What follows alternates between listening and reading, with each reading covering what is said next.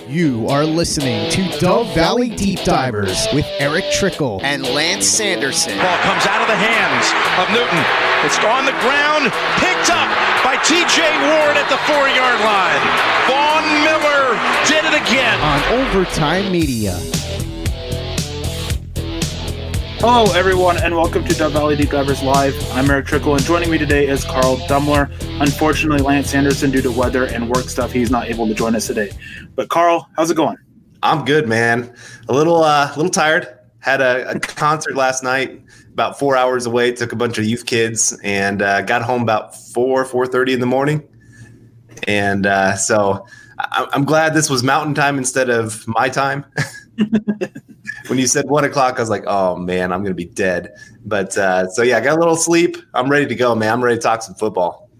Man, I am too. And the topic that we have today, we're going to be talking about the quarterback position in the AFC West, especially the Raiders, who were just linked to going after Tom Brady and moving on from Derek Carr. I think that's something that's going to be very interesting for not just the Broncos, but the whole division with Patrick Mahomes, what's going on with the Chargers. So that's what we're going to be talking about today. And then after that, we're going to be taking your guys' questions about the draft, the Broncos, whatever, and answering them to the best of our abilities. But as I mentioned, we're going to start off by talking about the whole AFC West. Not much to talk about when it comes to the Denver Broncos. Drew Lock's going to be the starting quarterback. I mean, that's pretty much a given now. And unless the Chiefs somehow surprise everyone and trade Patrick Mahomes, Patrick Mahomes is going to be the quarterback of the Chiefs. I mean, come on now. But what do you think about the Raiders and this rumor going around about them going after Tom Brady? Well, I mean, it's John Gruden, so you never know what to expect from him. I mean, taking Clelin Ferrell at 4 overall, when everybody had him as like the 20th, kind of going in the 20s, he dances to a different beat than everybody else. So it wouldn't really surprise me. I guess it does surprise me in the sense of John Gruden likes to be the center of attention. And if Tom Brady comes to down, he is no longer the center of attention. So that is my one thing of I don't know how those two would do together. John Gruden has usually had quarterbacks that are kind of more of a yes, sir, no, sir. I do what you tell me to do kind of thing. And that's why I always thought Derek Carr would be great with him because that's kind of Derek Carr's personality. But it does seem like the two of them have not been getting along as well as some people would hope. I mean, there's been a lot of smoke that those two just don't see eye to eye on a lot of things. Carr not wanting to go deep as much as John Gruden would like him to, those kind of things. So it really wouldn't shock me just because, like I said, it's John Gruden. You never know what to expect. When you zig, he zags. Yeah, and I think that one reason outside of the whole Tom Brady and John Gruden getting along and that chemistry there, I think it makes a lot of sense for the now Las Vegas Raiders to go after and get a guy like Tom Brady. Moving into Las Vegas, they're going to need some help probably trying to sell tickets and bring in Tom Brady. That's going to do that. And it's the same reason for the Chargers and why it makes sense for them to go after it. There's been rumors already about the Chargers potentially leaving Los Angeles and being on the move from there just because their attendance is down so much. They got to do something to bring people in to sell tickets, and going and getting Tom Brady, that's going to do that. I mean, even though you can talk about how he's over the hill a little bit already, the decline that he's had in his play, you can make all those arguments about the talent around him as well. But it just comes down to the fact that these teams are looking at them and looking at Tom Brady to bring in and sell tickets. And that's with owners, that's where it all really starts, is you got to be able to sell tickets. Right. It's not always about winning games. It's about making money, and sometimes that doesn't always mean like I said, winning games. I mean, that does help usually, but at the same time, you still need your star players, your star names, the people that bring the fans in. Jersey sales would go crazy if Tom Brady changed teams. I mean, he'd be the number one jersey for sure. I have no doubts about that. So, yeah, it makes some sense. I do question a little bit. I know Chargers were linked to him, like you said. Why would he want to go there other than it's California and big money? I mean, I know those are two big things, but at the same time, that offensive line is the worst in football, in my opinion. He's going to get killed. He's going to spend that $35 million he's going to make just on medical bills from being behind that offensive line, in my opinion. Yeah, and I agree with that. Is that offensive line is just a major concern, though. with the Chargers sitting at the 6th pick overall, that'll put them in a position to at least go get one offensive lineman, but they just have an issue everywhere. And Tom Brady recently made that comment about how he wants, or someone, I can't remember if it was Tom Brady or somebody else, reported that Tom Brady wants to go somewhere where they have weapons. And is that really true with the Chargers? I mean, Hunter Henry, but isn't he a free agent this year? They have Keenan Allen, and then Austin Eckler, I guess, because Melvin Gordon, he's not going to be back. He is a free agent. I know that. So there's a big issue there. And unlike the Raiders, Chargers don't have those 3 first-round picks to go put the weapons around him. The Raiders do. And that's why I think that if he does end up in the AFC West, I think he's going to end up with the Raiders. They have a better offensive line than the Chargers. They have more potential for weapons. Plus, they have a really good running back already in Josh Jacobs. They have Darren Waller. They have a good basis of weapons. So then those 3 first-round picks, adding more to it. So if I'm picking somebody for that, that's going to be where Tom Brady ends up as the Raiders. I know that he probably wants to go back towards California, but Las Vegas, that's not a bad area to go to either. Right. Well, and I know he and his wife just bought a new house in Vegas, so they'd have a place to stay already. They're pretty diversified anyway. I mean, they're a global family, not really a regional family. And really in California from Vegas isn't that far. I mean, I went there a few years back for a friend's birthday party. A friend of mine from LA, he and his wife drove up. It was no big deal. Like it's not that far. So I don't think it would be that big of a deal to be Vegas or LA. The location is not as big for me, but you're right. If you're talking about talent around him, Vegas is the choice. This is the Overtime Podcast Network.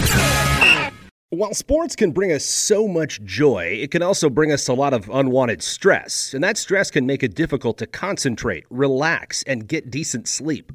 Sunday Scaries was launched in 2017 by 2 best friends and business partners, Bo Schmidt and Mike Sill. They operated a full-service bar with 50 employees and were always exhausted.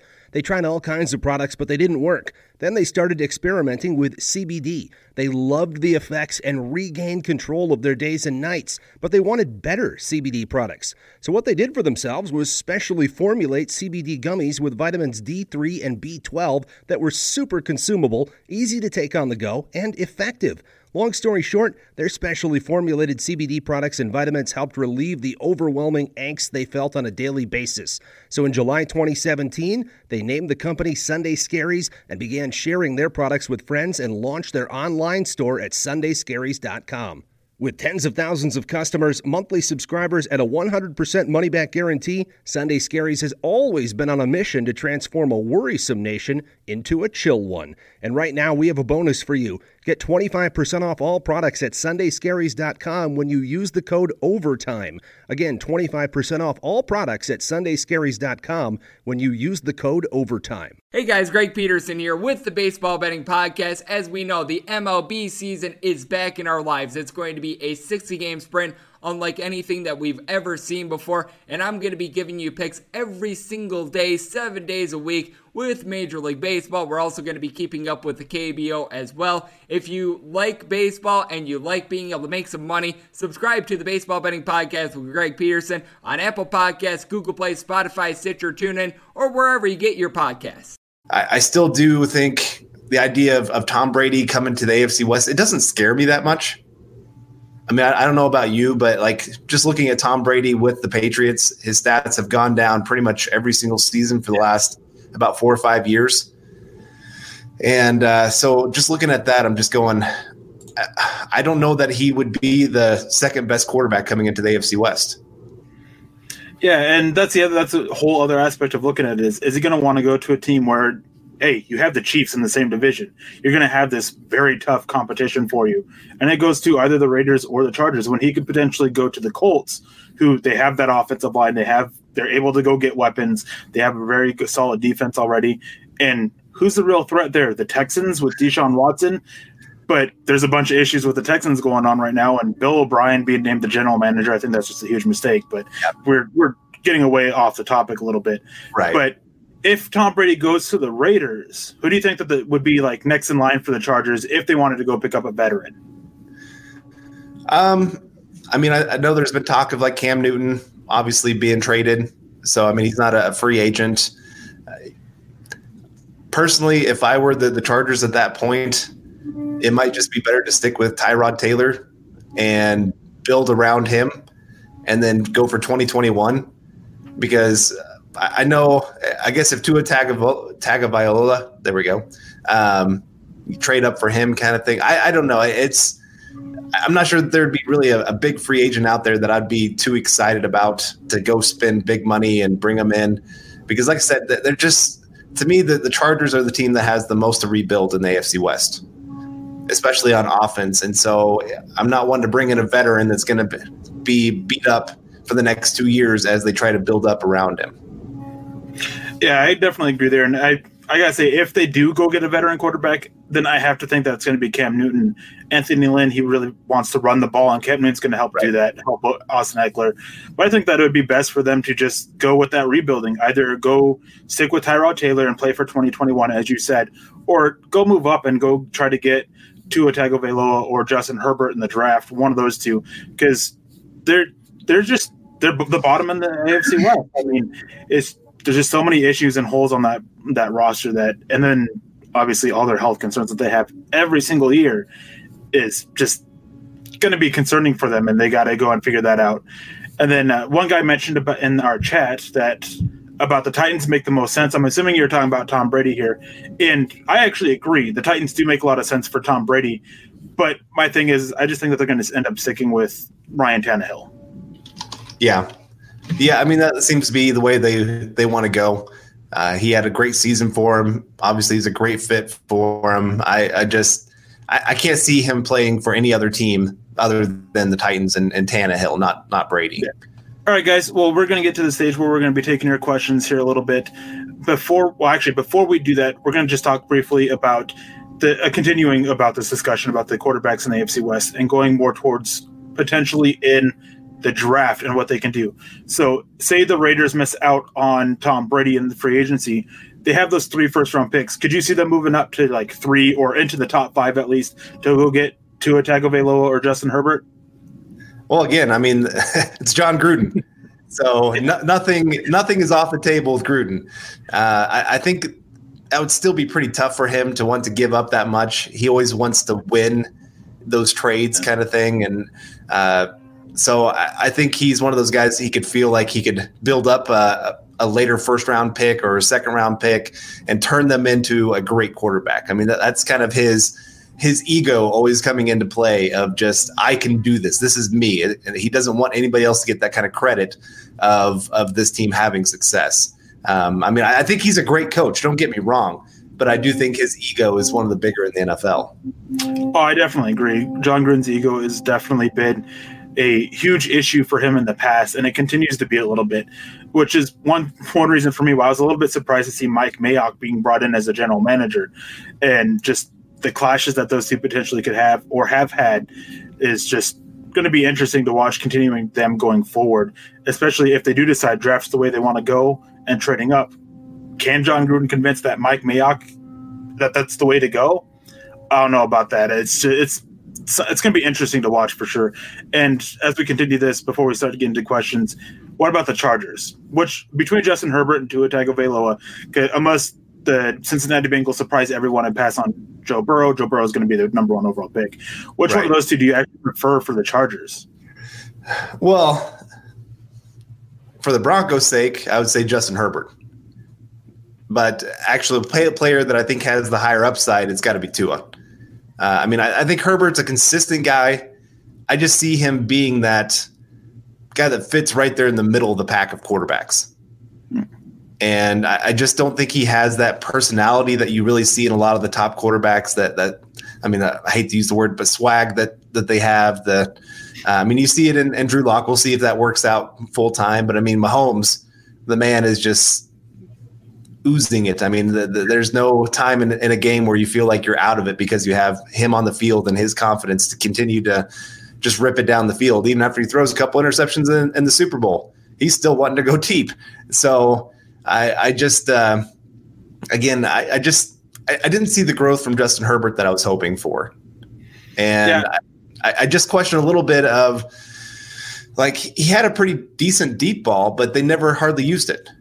They kept throwing all these screens and quick passes, and it just like Oregon just almost didn't trust him to not go out there and make a big mistake. So it was kind of weird to me to see that. And if they don't trust him, then it's hard for me to want to trust him if he's going to be my franchise quarterback. I definitely agree, especially about the whole part about not seeing the growth from him. I saw very minimal growth watching him from last season to this season. And what areas there were, it just was minimal. And I think that you mentioned Oregon and how they used him. I think that is also a very fair argument to have, especially when you factor in the receivers that they had and all the drops that Herbert was dealing with throughout the season. There was definitely a lot of issues at play, but it still comes back to my evaluation of Justin Herbert and the mechanics and the tools and all that stuff. And he's just, again, very much the same quarterback he was a year ago. So that's a concern for me because did he max out? Is there still more room for growth? I think there's more room, but we just didn't see that growth to say, oh yeah, there definitely is. Right. And just one last quick question.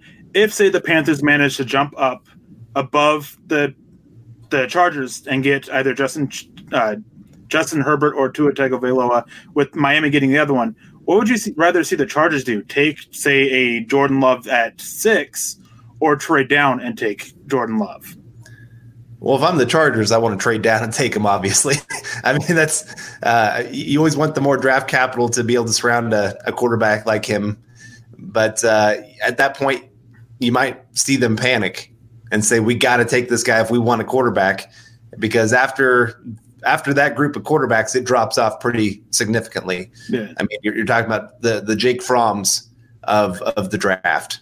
And nobody's gonna be jumping out of their chair excited about that kind of pick. Yeah. And so, really, honestly, I mean, I don't mind Jordan Love, but I think he is too big of a project for me to personally view him as that first round quarterback. And so that's where, if I'm the Chargers, I'm just saying we got to take a redshirt year here. We got to hope for 2021 when there's some pretty good quarterbacks once again. Let's build up this team. I mean, you saw some different teams try that. I mean, I know like Cleveland tried that before they took Baker Mayfield, where they really tried to build up the roster before they went for a quarterback. And obviously last year that didn't work out. We'll see how it does with the new coaching staff. I still think Baker Mayfield's a highly talented quarterback. Yeah, he's just got to get out of his own way on some things as well. But yeah, it's at that point I think I would just be. I'd feel like I'd be throwing away the 6th overall pick if I'm going to take Jordan Love. There's no way he's deserving of that pick. I agree, but I also come to the fact of just teams panicking and trying to go get that quarterback. And if the Chargers, if they go get another veteran quarterback or just decide to ride with Tyrod Taylor, I could see them going and taking, if they're not there, if Tua and Herbert aren't there, I can see them go on Jordan Love and just letting him sit and working with him and developing him, because he does kind of fit with what Anthony Lynn wants to do, and he can definitely open it up the offense a little bit more, bringing in those RPOs and all that kinds of stuff like that. So it's definitely going to be interesting. I'm not a fan of taking him at 6, though. I don't think he's worth a top 15 pick. I can't remember off the top of my head where he actually sits on my board. I don't think he sits in the first round. Right. So definitely trading down. But then, as you alluded to, is that there's also that risk of other teams. There's been a lot of rumor that the Colts are really in on Jordan Love, and that Frank Reich really wants to get his hands on him and mold him and everything. So it's definitely going to be interesting. Yeah. So we're going to get to your guys' question. And the first one I saw here was something that just kind of caught my eye really quickly. And it is, do you know why the Broncos called the Bengals about the number 1 overall pick? And I can say that I actually haven't heard anything about the Broncos calling for the Bengals about the number 1 pick. So I'm not sure where the report is that's coming about that. And I'm definitely trying to stay up on top of that kinds of stuff. So if they have, I haven't heard about it. Yeah. I like Drew Lock. I guess if you're trading up to number 1, I think you got to go Joe Burrow. As much as I like Lock, and I know Chase Young is there, and that would be a hard one to pass on. I mean, to me, if you're doing that, you almost have to do like a Chase Young, taking at the first overall pick, and then trade Von Miller. And I know nobody wants to hear that, but you're trying to get back more draft capital, because to get to number 1 overall from 15, that's going to take something astronomical. And I can't see how the Broncos would ever find that to be worth it. This is the Overtime Podcast Network.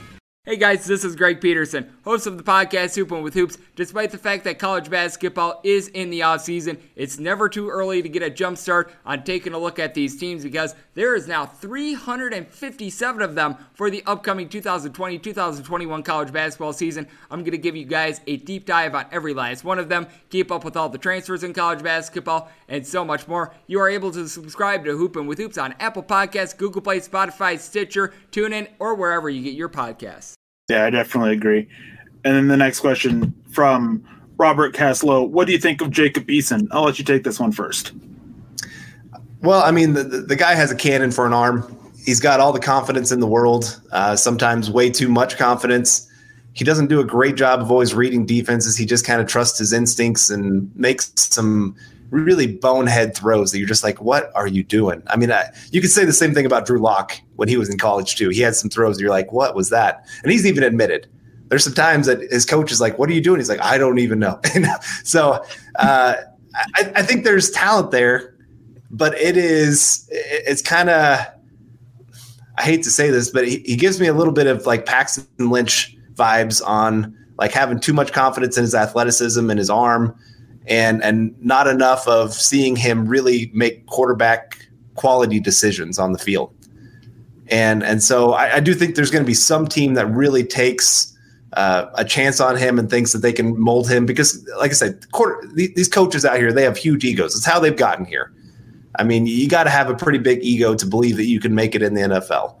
And so somebody's going to believe they can mold him into the next great Matthew Stafford or something like that with a big cannon arm. I don't see it. I mean, if he's there in the second, I can understand a team wanting to take a chance on him. In the first round, maybe at the end of round one where you want to get that fifth-year option, I can understand it. But, yeah, he's just not my favorite prospect. I like him. I like the raw tools that he brings to the table, but I think that he's just going to need a lot of work for it. And this actually goes with another question about seeing Eason mocked to the Bucs. What are your thoughts? I think if there's any team or any coach that's going to make Jacob Eason work, I think it's going to be Bruce Arians and that offense that's going to spread him out, let him use that arm of his to target deep. I actually really like that fit, and that's where, for Eason's sake, I hope he ends up with the Bucs and Bruce Arians. Going to the next question from Joey Grubbs. Do you know why the Chargers are so eager to let Rivers walk? Well, it's basically simple. The decline that Philip Rivers has had over the years has been tremendous among all the other issues. And plus, it's just a team that's just ready to just rebuild and start over. Anthony Lynn, he's getting his shot to just try and do that. Not sure how much of a leash he has, though. So that's going to be interesting to watch. I mean, it's not a case of Kyle Shanahan and the 49ers where he's going to have this super long leash to go and completely tear things down and rebuild, or Matt Rule with the Carolina Panthers. We're not seeing that kind of thing with Anthony Lynn. So he's got to figure something out fast. Right. And that's a little bit of the surprise, I guess. And it's why I lean towards them wanting to go a veteran direction. Just because he does know he has that short leash of whether he's going to be able to make it or not.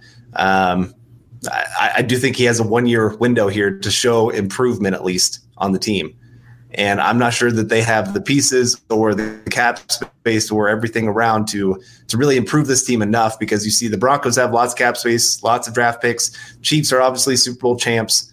Raiders have quite a bit to build up their team. And so it's hard to see them moving from that fourth spot in the AFC West right now. Yeah, I definitely agree. And thank you guys for saying about that whole rumor about the Broncos calling to trade up number one. Apparently it was posted on Facebook, and Ben Albright already shot it down, saying that it was basically a move that Elway was just kind of seeing what the price was, which that makes sense. It obviously, any team, no matter where you're at, you should always call number one, at least gauge the price. So yeah, it doesn't seem like there's actual interest there. Yeah. I want to show one question here. All right. Just because I want to give a shout out to Jason Schmidt. He was my youth pastor growing up. So he's part of the reason I'm in ministry. So, but what does Dimmer do if Locke ends up being a flop like Paxton? I'm worried he still might not be the guy. Well, I mean, then you go back to searching for your quarterback again. I mean, it's kind of you keep searching until you find it. And at times you got to take a chance and say, kind of like with Paxton, they gave him a couple years to show that he had anything. And that obviously flopped. And as teams go, you just keep looking. And so Drew Lock, he's getting his second year. If he doesn't show any improvement, then yeah, 2021, you got to expect the Broncos are probably going to be pretty high on quarterback. And if Drew Lock flops, it probably means the team flops as well. I definitely agree. And as Joey Grubb says, he's already better than Paxton. I wholeheartedly agree. I think that the growth and what he showed in the 5 games and just over the last season is just more than what Paxton Lynch showed in all the time that he had with the Broncos. I think that he's already better than him. If he still flops, and this was one reason why I was always aboard the build the nest train about Drew Lock and giving him 2020. If Drew Lock fails, then odds are the team is failing, and we're probably seeing a 6-10 record at best. It's all going to ride or die on Drew Lock's shoulders. So if he fails, Denver should be in position to go get one of the top quarterbacks from next year, either Brock Purdy from Iowa State, Justin Fields, Ohio State, or, of course, Trevor Lawrence from Clemson. They'd be in position to get one of those guys. And from Chris Clark, how much of a drop-off do you guys think there is from Ruggs to, say, Rieger or Mims? I'll let you take this one first. Well, I don't think there's a huge drop-off from Ruggs to Rieger. To Mims, yeah, there's a little bit more of a drop-off just because he's more of an athlete than he is a football player at this time still. I mean, I know he had a great Senior Bowl and showed that promise that he can bring to the field, but he also still, I don't think, has quite the athleticism of Ruggs or Rieger. Ruggs, if he can figure out how to get off the line of scrimmage, he can be a top 10 wide receiver just because of his threat to take any pass for a touchdown. And Rieger, it's kind of the same thing of just he's got a little more shiftiness than Ruggs. And that's something that I really like about his game, that he's going to be a little bit slower, but that shiftiness really makes up for it. But yeah, between Ruggs and Rieger, I don't have a huge drop off in my rankings, but Mims, yes, there is quite a bit of a drop off. He's gotten a bump from the Senior Bowl, but it's not so much that he gets to be in that kind of conversation of, there were some that were even talking about Rieger at 15. I don't think he'll go. I don't think he'll go quite that high, but I think it just kind of shows the kind of talent that he has. Where Mims, I think second round is the earliest you're even thinking about him. I actually agree. I think there's I don't want to say a huge drop off, but there is a decent drop off from Ruggs to Rieger for me, and then there's an even bigger drop off between Rieger and Mims. I think Rieger can definitely be that borderline first round, late early second type guy. And then Mims I have as a middle to late third round guy. And then Ruggs I think is a top 20 player on my board. So There's definitely a drop off there, but it's just the natural progression of the wide receiver position.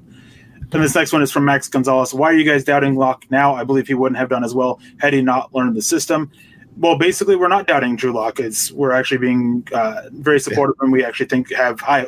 I know Carl and I, we both privately have spoken about this. We have high hopes for Drew Lock and the Broncos this next season. And then Lance Anderson, my normal co-host, didn't Lynn just get a contract extension? He did, and it's only through the 2021 season. So it was only a year overall on the extension. So it's still not the longest of leashes that he's getting. It's not like what Kyle Shanahan got, who was a 6-year deal, and Rule got that 7-year deal with the Carolina. Yeah, that was crazy. Yeah, but and really, I mean, because coaching contracts don't count against the cap. Like it's not that big of a deal if they get cut early from their contract. So you don't sit there and say, oh, he signed through 2021. They're for sure giving him the next 2 years. No, if they go out and are 2-14 next year, I don't see how he's back in 2021. They'll just bite the bullet and say, well, we're going to, because the way it works is you still have to pay out the contract. You're just going to be paying 2 coaches. Yeah. So and really NFL owners, paying $5 million for a coach, that's nothing. I mean, you got players that are making quadruple that, and it's that they're willing to pay that. So I just don't see that being the contract extension is nice, and it maybe gives him a little bit of confidence, but at the same time, he's got to know he's still got to produce this next year. Yeah. And then from Buana Beast, who is a good friend of the show, any chance the Lions go off script with Jeffrey Okudah? And I definitely think that there is a possibility that they don't go with the cornerback from Ohio State. I'm going to try not to say his name too much so I don't get ridiculed by Nick Kendall, of course. But Derek Brown's definitely an option for them. But I think when it's all said and done, they're going to go with this cornerback. And maybe not at 3, maybe at 4 or 5, depending on trades and what happens there. But I think unless he goes beforehand, like they trade down to 5 and the Giants go with him, I think that they'll be eyeing this cornerback. Any thoughts on them thinking about Simmons? I think that's interesting, but I know you were part of the thread on Twitter about this. All the Lions people that I've spoken to and everything, they're just not sure about Simmons' fit with Matt Patricia, even though he was with the Patriots, who have used guys who have not been similar to Simmons, but that chess piece kind of play. I'm just not seeing Simmons for the Lions based off of what I've been told by Lions guys. Yeah, I think I know like NFL teams, they like versatility, but they don't at the same time. They like to have a pretty defined position just because they're like, we need to know how to build our defense. Otherwise, we got to change up how everybody else plays by how we're moving this guy around all over the place. And so I do think Simmons is a very, very talented player, and I think you can find a way to make him successful. And I wouldn't mind him on the Broncos one bit. But I think you also have to be careful of almost getting too creative at times of how you're using some of those kind of players. Yeah, I definitely agree. And then the next question is John Boy. Pipe dream has to be getting a guy like Wirfs or Thomas at 15 and trading back up into the first round and somehow keeping your second rounder this year and getting Rieger, right? Ha ha. Well, basically, if you're trading back up into the first round, you're not keeping that second rounder. Yeah. Unless you're trading your first rounder next year, you're not keeping that second rounder. Right. It's just not going to happen. As for a pipe dream for one of those guys falling, I don't think that's as much of not a possibility as it once was. Not so much with Tristan Wirfs, but with Andrew Thomas. And the reason for that is based off of a lot of conversations I've had with people in and around the NFL. Andrew Thomas is sliding down boards. There is more and more concern about if he actually is a left tackle in the NFL or if he's a guy who's going to be better at either inside at guard or just a right tackle. A lot of concerns there with his pass setting and just issues with that. They think he's a very good run defender, which I definitely agree with, but just those concerns as a pass protector are just causing him to slide down boards a little bit. Yeah, no, I'm with you. He definitely has his issues. I think he was still highly productive in college, and he did it in the SEC, so you got to give him credit for that. But there's still times you see him, like I said, he just doesn't quite have the feet that you like for a left tackle. There's times where he kind of stands up more than he ever should. Especially when he's about to come get contact, he likes to stand up for some reason. And in college, he's able to reset and get his feet back underneath him. NFL guys are going to be like, oh, thank you very much. So there's some concerns there with his game that you're going to have to correct some things, and there's some things that you can't correct. I mean, his foot speed, you can improve it some, but you can't really. Yeah, the natural guys, they just have it. And but yeah, if Tristan Wirfs is there, that is a pipe. It's not a pipe dream. I think there is a real possibility he could be there. If you have the 4 or 5 quarterbacks go in the top 14, yeah, there's going to be somebody that surprises us of who falls to 15. And that is a real possibility. We saw it back in 2011. How many quarterbacks were taken in that draft? Even though there's huge talent, teams panicked for quarterbacks. That always happened. Yeah, and then you're going to have to trade your second round pick. Otherwise, you're going to be Josh McDaniels trading a first for a second kind of thing, and you don't want to do that. That was terrible. Earl Thomas for Alfonso Smith. Man, that was awesome. Yeah. Anyways, next one's from Chris Clark. I'm kind of upset Kinlaw had such a good Senior Bowl. I'm with you on that. Good for him, but I really wanted that 15. Same here. Does it look like he could still fall there? This is one that privately Nick and I have actually gone back and forth with overall a little bit, and Carl, he's in the group chat as well. And we've talked about it with the Buccaneers. They've been kind of leaking a little bit more and more over the past few years, and there's been a lot of people linking Javon Kinlaw to the Tampa Bay Buccaneers, and it makes a lot of sense. I hope that he's there at 15, but I just don't get the sense overall that would be the way the Broncos go, which is very disappointing to me because I think Kinlaw is going to be great in the NFL. So it all depends. I could see him being there, but at the same time, the Bucs, they seem pretty set on him. Yeah, and that's unfortunate. That's the big part of the Senior Bowl. You see these guys get a big bump. Josh Jones looks like he's going to get a pretty big Senior Bowl bump. I'm trying to think last year who were some of the players that got that. I can't remember off the top of my head, but yeah, he's a good player. He'd be a great fit with the Broncos. He has that size, length, power, speed, everything you're looking for on the interior defensive line, and a guy that I do think he's a little bit raw. And I don't know how much production he would have year one for the Broncos, but he really is that guy.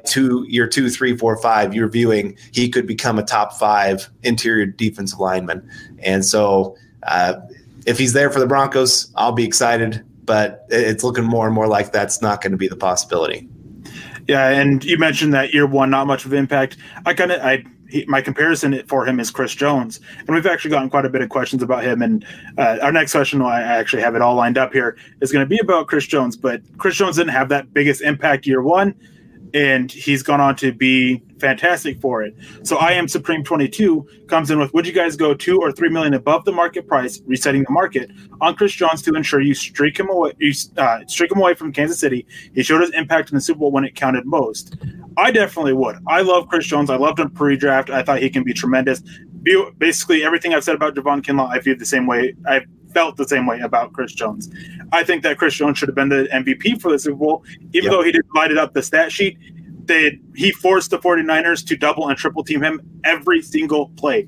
Damian Williams, I know he had a huge game, and he was great too. He was my number 2 choice for the MVP. I don't think it should have been Patrick Mahomes, but it's a quarterback's award. Mm-hmm. Anyways, Chris Jones was just dominant in that game, and he just completely forced the San Francisco 49ers to completely plan for him and change their whole plan because of what he was doing to that interior. Double and triple teamed all the time. Ben Garland couldn't hold his own against him, and neither did either of those guards. It was just a tremendous game from him, and I would love to see him in Denver. I know that there was some reports going around that he didn't have the best of visits pre-draft for the Broncos, but that was under an old coaching staff, new coaching staff, a bunch of changes have happened. So I can't see him holding that grudge. If Denver can at least get him in for a visit, I can see him at least being more willing to join the Broncos. Yeah, I mean, this is where the Chiefs are going to run into this problem of the Super Bowl bump, where everybody gets bigger contracts, and so they start pricing some of themselves out of. I mean, Denver saw it with like Malik Jackson, guys like that. Danny Trevathan is another that priced himself out of Denver, and even though they made offers to those guys, it just was nowhere near what they were going to be able to get on the market. And Chris Jones, he might be another one where either they're going to have to tag him. I have a hard time seeing that they can really lock down a long-term contract with him for this upcoming season, just with Patrick Mahomes' deal coming up. And I can't even imagine what Patrick Mahomes' deal is going to be. But, yeah, for the Broncos, he would be that perfect fit between Chubb and Von Miller. It would give them the best pass rushing trio in the NFL by far. I mean, it's not even a debate at that point. Yeah. And for teams have to try to figure out how to stop those guys, and then you never have to hardly blitz. I mean, you can, and you will, but it'll make blitzing all that much more effective because you're going to be doing it so seldom because those 3 guys can get there without any extra help. And so, yeah, I would love to see him. I do wonder if the Broncos are going to be willing to take that kind of record-setting deal. But at the same time, I mean, I do think this is one of those off seasons where we're going to see kind of like in 2014, where Elway's like, we got to go all in. We got 2 more years of Peyton Manning. For the Broncos, they got 3 more years of cost-controlled Drew Lock. You got to do something, and you got to make sure that you're making a big splash. And there's nothing bigger of a splash for the Broncos right now than taking Chris Jones away from the Chiefs. This is the Overtime Podcast Network. Yeah, and not only does it help Denver, anytime you can do something that'll hurt your main competitor in the division is always a tremendous thing. And Irvin Bailey comes in as, do you think Elway will use free agency to address the O-line?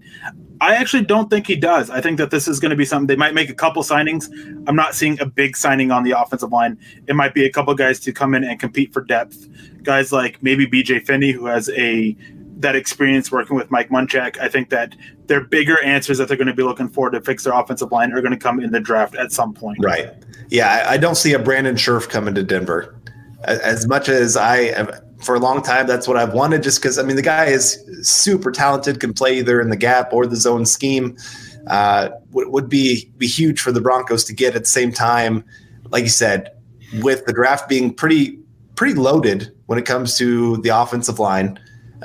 Really, I'm finding a lot more guards than I thought I would lately. And so I've been really excited just to see some of those guys. We just talked about it on our podcast that came out earlier this morning or last night. I can't remember which one, on some guys that we like. But I see them going more to the draft and then using most of their free agency money really on the defense. Yeah, I definitely think so. And I think that would be, in a way, the better way to go, because the defensive side of the draft is a little bit on the weaker side. Outside of cornerback, there's some talent there, but not very much. And your point about the guards, I definitely agree. Everybody's talking about how this is a terrible offensive guard draft, and the interior offensive line is carried by centers. And I don't really agree with that. I think there are plenty of guards there. I just don't see many at the top of the draft. In the first rounds, I don't have any guard graded. It's the earliest ones are centers in the second round. But between rounds 3, 4, and 5, I have like 15 guards or something like that, 10 to 15 guards. So I think that there is a very good depth here, just lacking the talent. Well, and that's really any draft. Guard and center, you can find those in those mid to late round picks and have them become quality starters. Yep. I mean, the Broncos have seen it. Connor McGovern, I mean, he's not a huge quality starter, but he's a starter. You got Matt Paradis, of course. So, I mean, you got guys you can find that can come in and be starters pretty quick. And then, of course, you got the Mike Munchak bump. Yeah. That's the other part of this picture is that you have the best offensive line coach ever, especially since New England's offensive line coach retired. That there's no question that he is the best. And so you are putting your trust in him to develop guys and say, hey, we'll get you these mid-round guys. You develop them into quality starters. And he has a proven track record that he can definitely do that.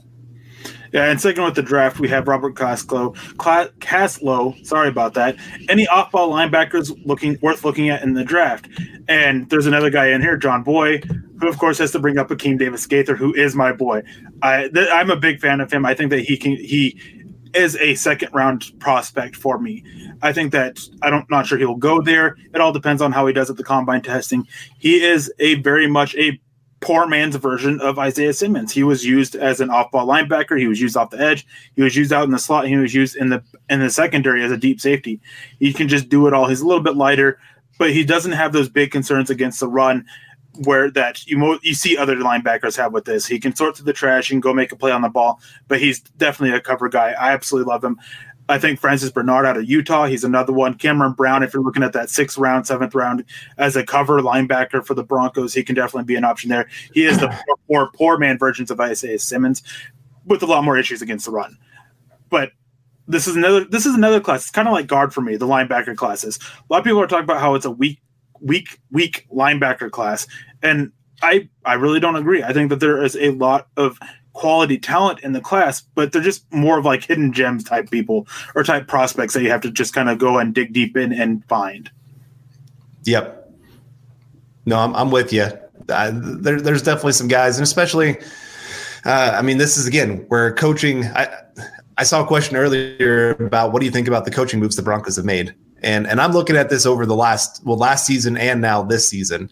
And I really like the coaching staff they put together because they have a lot of coaches with really proven track records of high success of working with the groups that they're working with.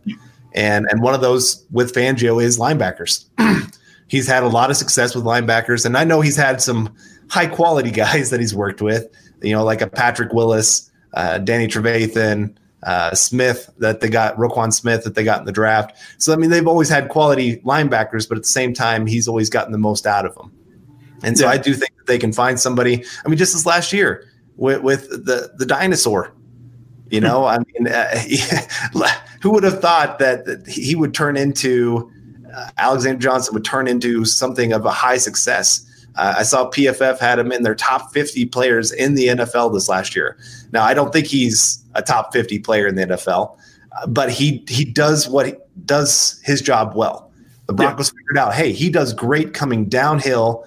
And so then, of course, that's what they do. They have him going downhill. They don't have him dropping back into coverage all the time.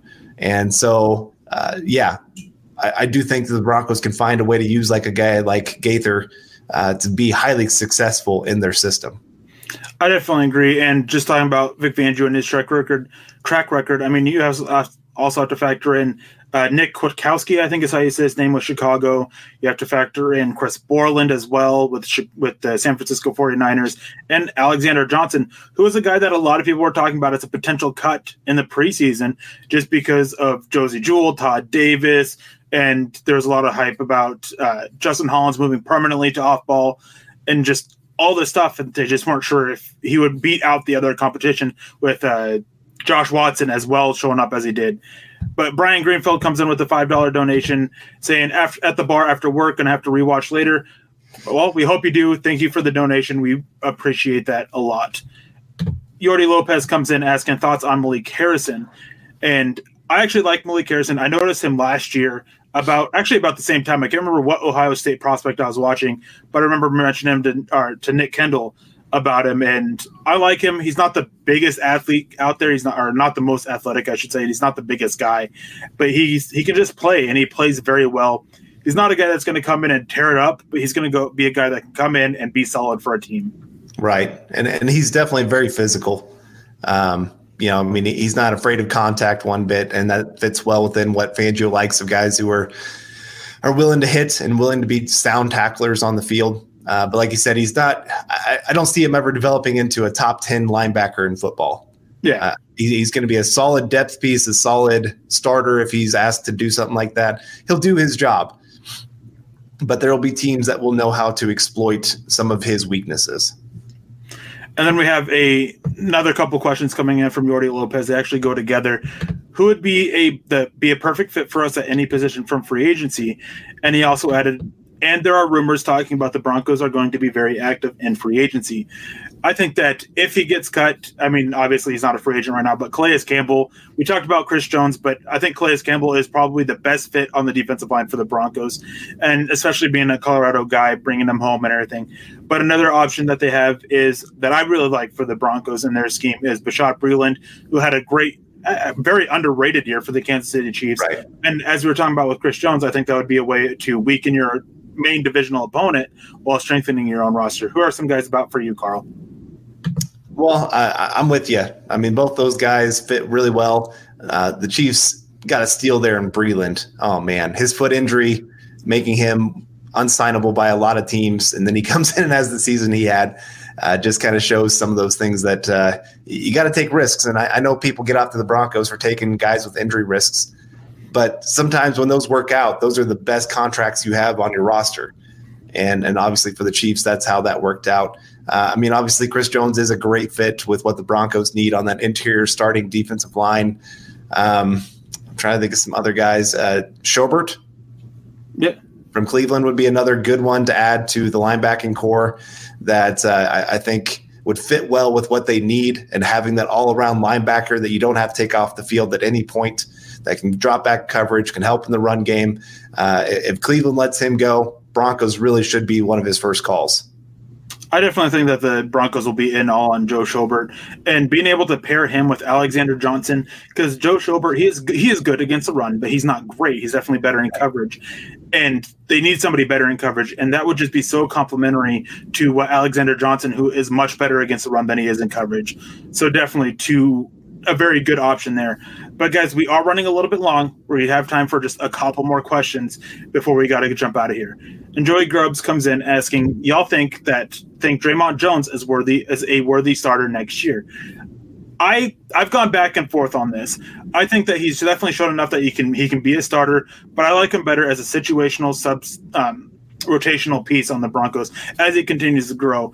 When I went back and watched his tape after the season, there was just a lot of big weaknesses I saw that just make me just a little bit too uncomfortable with making him a starter right now. I'm wanting him to take the Malik Jackson path to starting, where Malik Jackson came in as that situational pass rusher when he first came into the league, was a little bit undersized, was able to bulk up as the season went on, or as his career went on. And so then years 3 and 4 are when you really begin to see him emerge and become that true starter for you. But you're right. I think just he needs a little bit more junk in the trunk to make it holding up, play in, play out. And I do think if you have him a starter, it does hurt his production as a pass rusher. Yeah. That's not what you want to make sure that you're using him to his greatest strength. And so if you're taking him away from that, if you're having him in there for so many snaps and he's not able to get quite the 10% pass rush rate that he was getting this past year, that's going to be a huge deal. You want that from him because he is so good at it. And so I do think that they need to find a couple more starters for that defensive line and then use him rotating in with all of those guys. All right, Irvin Bailey comes in with a $5 donation. Thank you for that. Very much appreciated. And says, if Denver goes 10-6 next year, it would make me dance. Not good news for the wife. Great job, guys. Thank you. We appreciate that. And trust me, if Denver goes 10-6 next year, I'd be dancing too. And that's not good news for my wife either. Yeah. My wife At times she encourages me to dance, and then when I start, she's like, "Oh yeah, never mind. That was a bad decision." Never was a good dancer. I always hated going to dances, but if they're 10-6, I'm dancing too. And then Buona Beast asks, Campbell seems to still think he's worth a lot of money. Will he be stubborn there? Campbell thinks he's still worth a lot of money because he still is. I think his contract is more than fair for his play. I would actually be willing to give him a raise if the Jaguars cut him. The issue is the Jaguars are in just such a rough spot cap-wise that they can't afford his contract with all the other issues they have. So that's why I do think that he'll end up being cut. But they do have other options like AJ Boye, who, if he gets cut, I'd like Denver to go after him, and Marcel Darius as well. But he's definitely worth that money. He was a top 3 interior defensive lineman last year. Right. Yeah. I mean, I know his sack numbers weren't quite as good as the couple years before that, but that doesn't mean he wasn't still productive. It just means the team around him wasn't quite as good. Yeah. Sack numbers, they vary. Look at Von Miller. Second year in the league, he had 18 and a half sacks. Are you telling me he's a worse player now than he was in his second year? I mean, I guess you could argue a little bit that he's showing a little bit of signs of aging, but all those other years, 2015, was he worse in 2015 than he was in 2012? No. And so, again, sometimes you can get stuck on those numbers and say, yeah, that guy's not worth it, but he is. I mean, he's a perfect fit for what they need of a guy that is long, can hold up on the interior in the run game, can be a great pass rushing option. And I really do think Denver would be a team that he's really wanting to come to, not only because he has his family here, because that almost brought him last time, but also just because I think he can see that this is going to be a great opportunity. Fangio, interior defensive linemen shine with Fangio. Mm-hmm. And so I think he could see that he could really shine here in Denver once again and be on a team that's really up and coming. Yeah, and with Calais Campbell, and you talked about those stats, and it's kind of the same thing with Chris Jones and my belief that he should have been the Super Bowl MVP. While he didn't fill up the stat sheet, he did so much that helped everyone else on the defense and caused so much disruption, forced the opposing team to completely change things just to deal with him. And that's the kind of player that Calais Campbell is. And Eric Ryan comes in with this will be our second to last question, guys, just so you know. And first of all, I want to say, Eric, your name is spelled awesome. It's perfect. You're like the third per Eric I've ever seen that is a CK. So that is just awesome. But he asks, who do you think they will get to complement Sutton? And basically, they have plenty of options. I mean, Henry Ruggs at 15, they can move down. Jalen Reagor, I think Laviska Shenault is a very good complementary piece to him with his ability to do just so much. And if he runs that 4.35 or sub 4.35 40, then, oh man, I'm not sure he would be there at 15 for the Broncos. Right. And just all these other guys, Denzel Mims, we talked about earlier, John Hightower, and I can go on and on and on listing wide receivers. This is the perfect year to go get that complimentary piece. Right. So many options for him, but I think that Henry Ruggs is probably towards the top of their wish list anyways. Right, and he should be. Yeah. I mean, that kind of speed, it does. As soon as the Broncos would draft him, teams would be going, okay, now what do we do? Because just like the Chiefs have with Tyreek Hill, I mean, teams panic at that kind of speed, and it changes your entire defense of how you can cover him. And I know I saw somebody say, why would you get a guy that maybe is going to have 5 touches a game there at 15? Well, because all the other touches for every other player are changed because of that one player being on the field. You know, they have to worry about when are those 5 touches coming? How are they coming? And so that's why a player like that is so worth it to get there at like 15. Or a Reagor as well. He's another guy that would change how defense have to cover the Broncos. Yeah, and when it comes to Ruggs, I have my concerns about him. I've made no qualms about it. I've been very open on Twitter about my issues with him. I think his routes are a little iffy. I think that he doesn't offer much variation in his speed through his routes, and I wish his routes were a little bit sharper. But those are all things that could be worked on. With Tyreek Hill, he also wins with his quickness through his routes and just being able to get instant separation.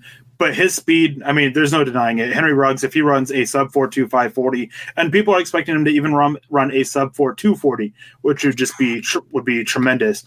But it does. It automatically makes the defense have to completely change how they have to. They have to keep a deep safety. They have to. There's no ifs, ands, or buts about it. They have to provide help over the top just to deal with Henry Ruggs and his speed, because there are very few corners in the NFL that are going to be able to keep up with him.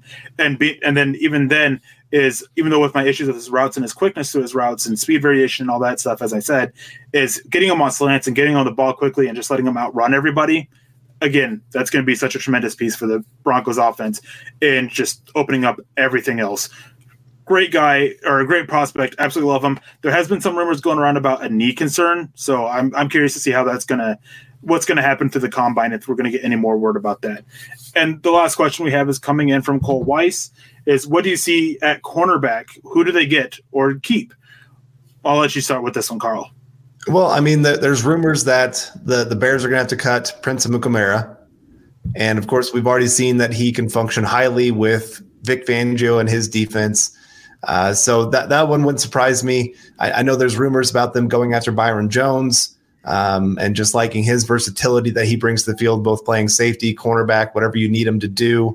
And so I definitely could see them wanting to throw a pretty big contract at him. But I do wonder a little bit if he's going to price himself out.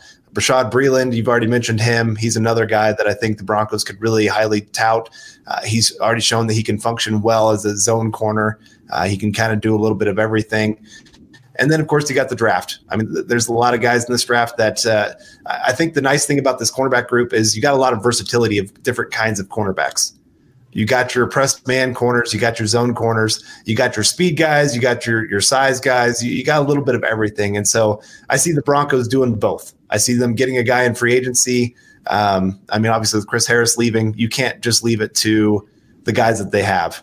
And then also probably a mid-round pick is where I see them going, unless a guy really falls to them in the second round, because past Okudah, there's not another guy worth 15.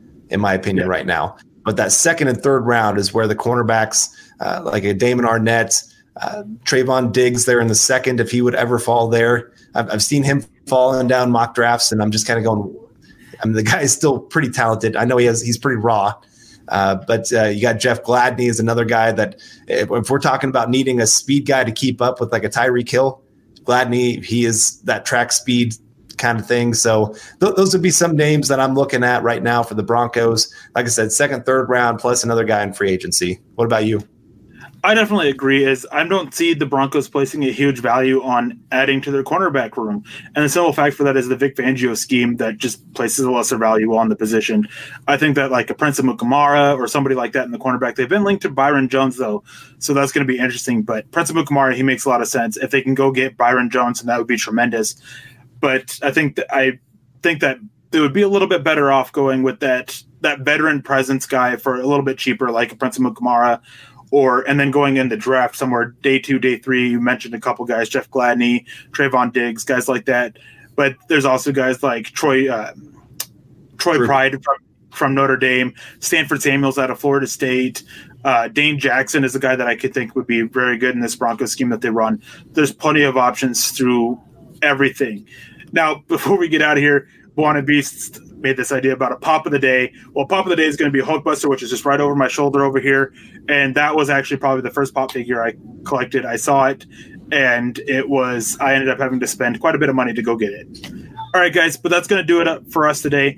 If you guys enjoyed the show, please like it and share it, and just tell all of your friends and all your buddies about it. You guys can find us on Twitter. It's at Carl Dumler, MHH, and at Eric Trickle, ERICK, TRICKEL. And you can find us on Twitter. You can also follow at DVD Pod, at DVDD Pod, on Twitter as well. You can follow, what is it? Building the Broncos. What's the Twitter handle for that one, Carl? At BTB Pod, at BTB Pod. And that's where Carl's normally at, joining Nick Kendall. Lance Sanderson's normally here. You can follow Lance Sanderson at Sanderson MHH. You can follow all the Huddle Up podcasts at Huddle Up Pod. And again, thank you guys for joining us. We had a great time. We will be back next week. Hopefully, I shouldn't say hopefully. No offense to you, Carl, but it should be Lance and I again next week, same time, 11 o'clock my time. Sorry, 1 o'clock Mountain Standard Time, and. Not sure what the topic is yet, but I do know, and this is a little bit of a teaser, guys, a good friend of mine and a current college coach is going to be joining Lance and I here in a few weeks. So stay tuned for that, guys. See you again next week.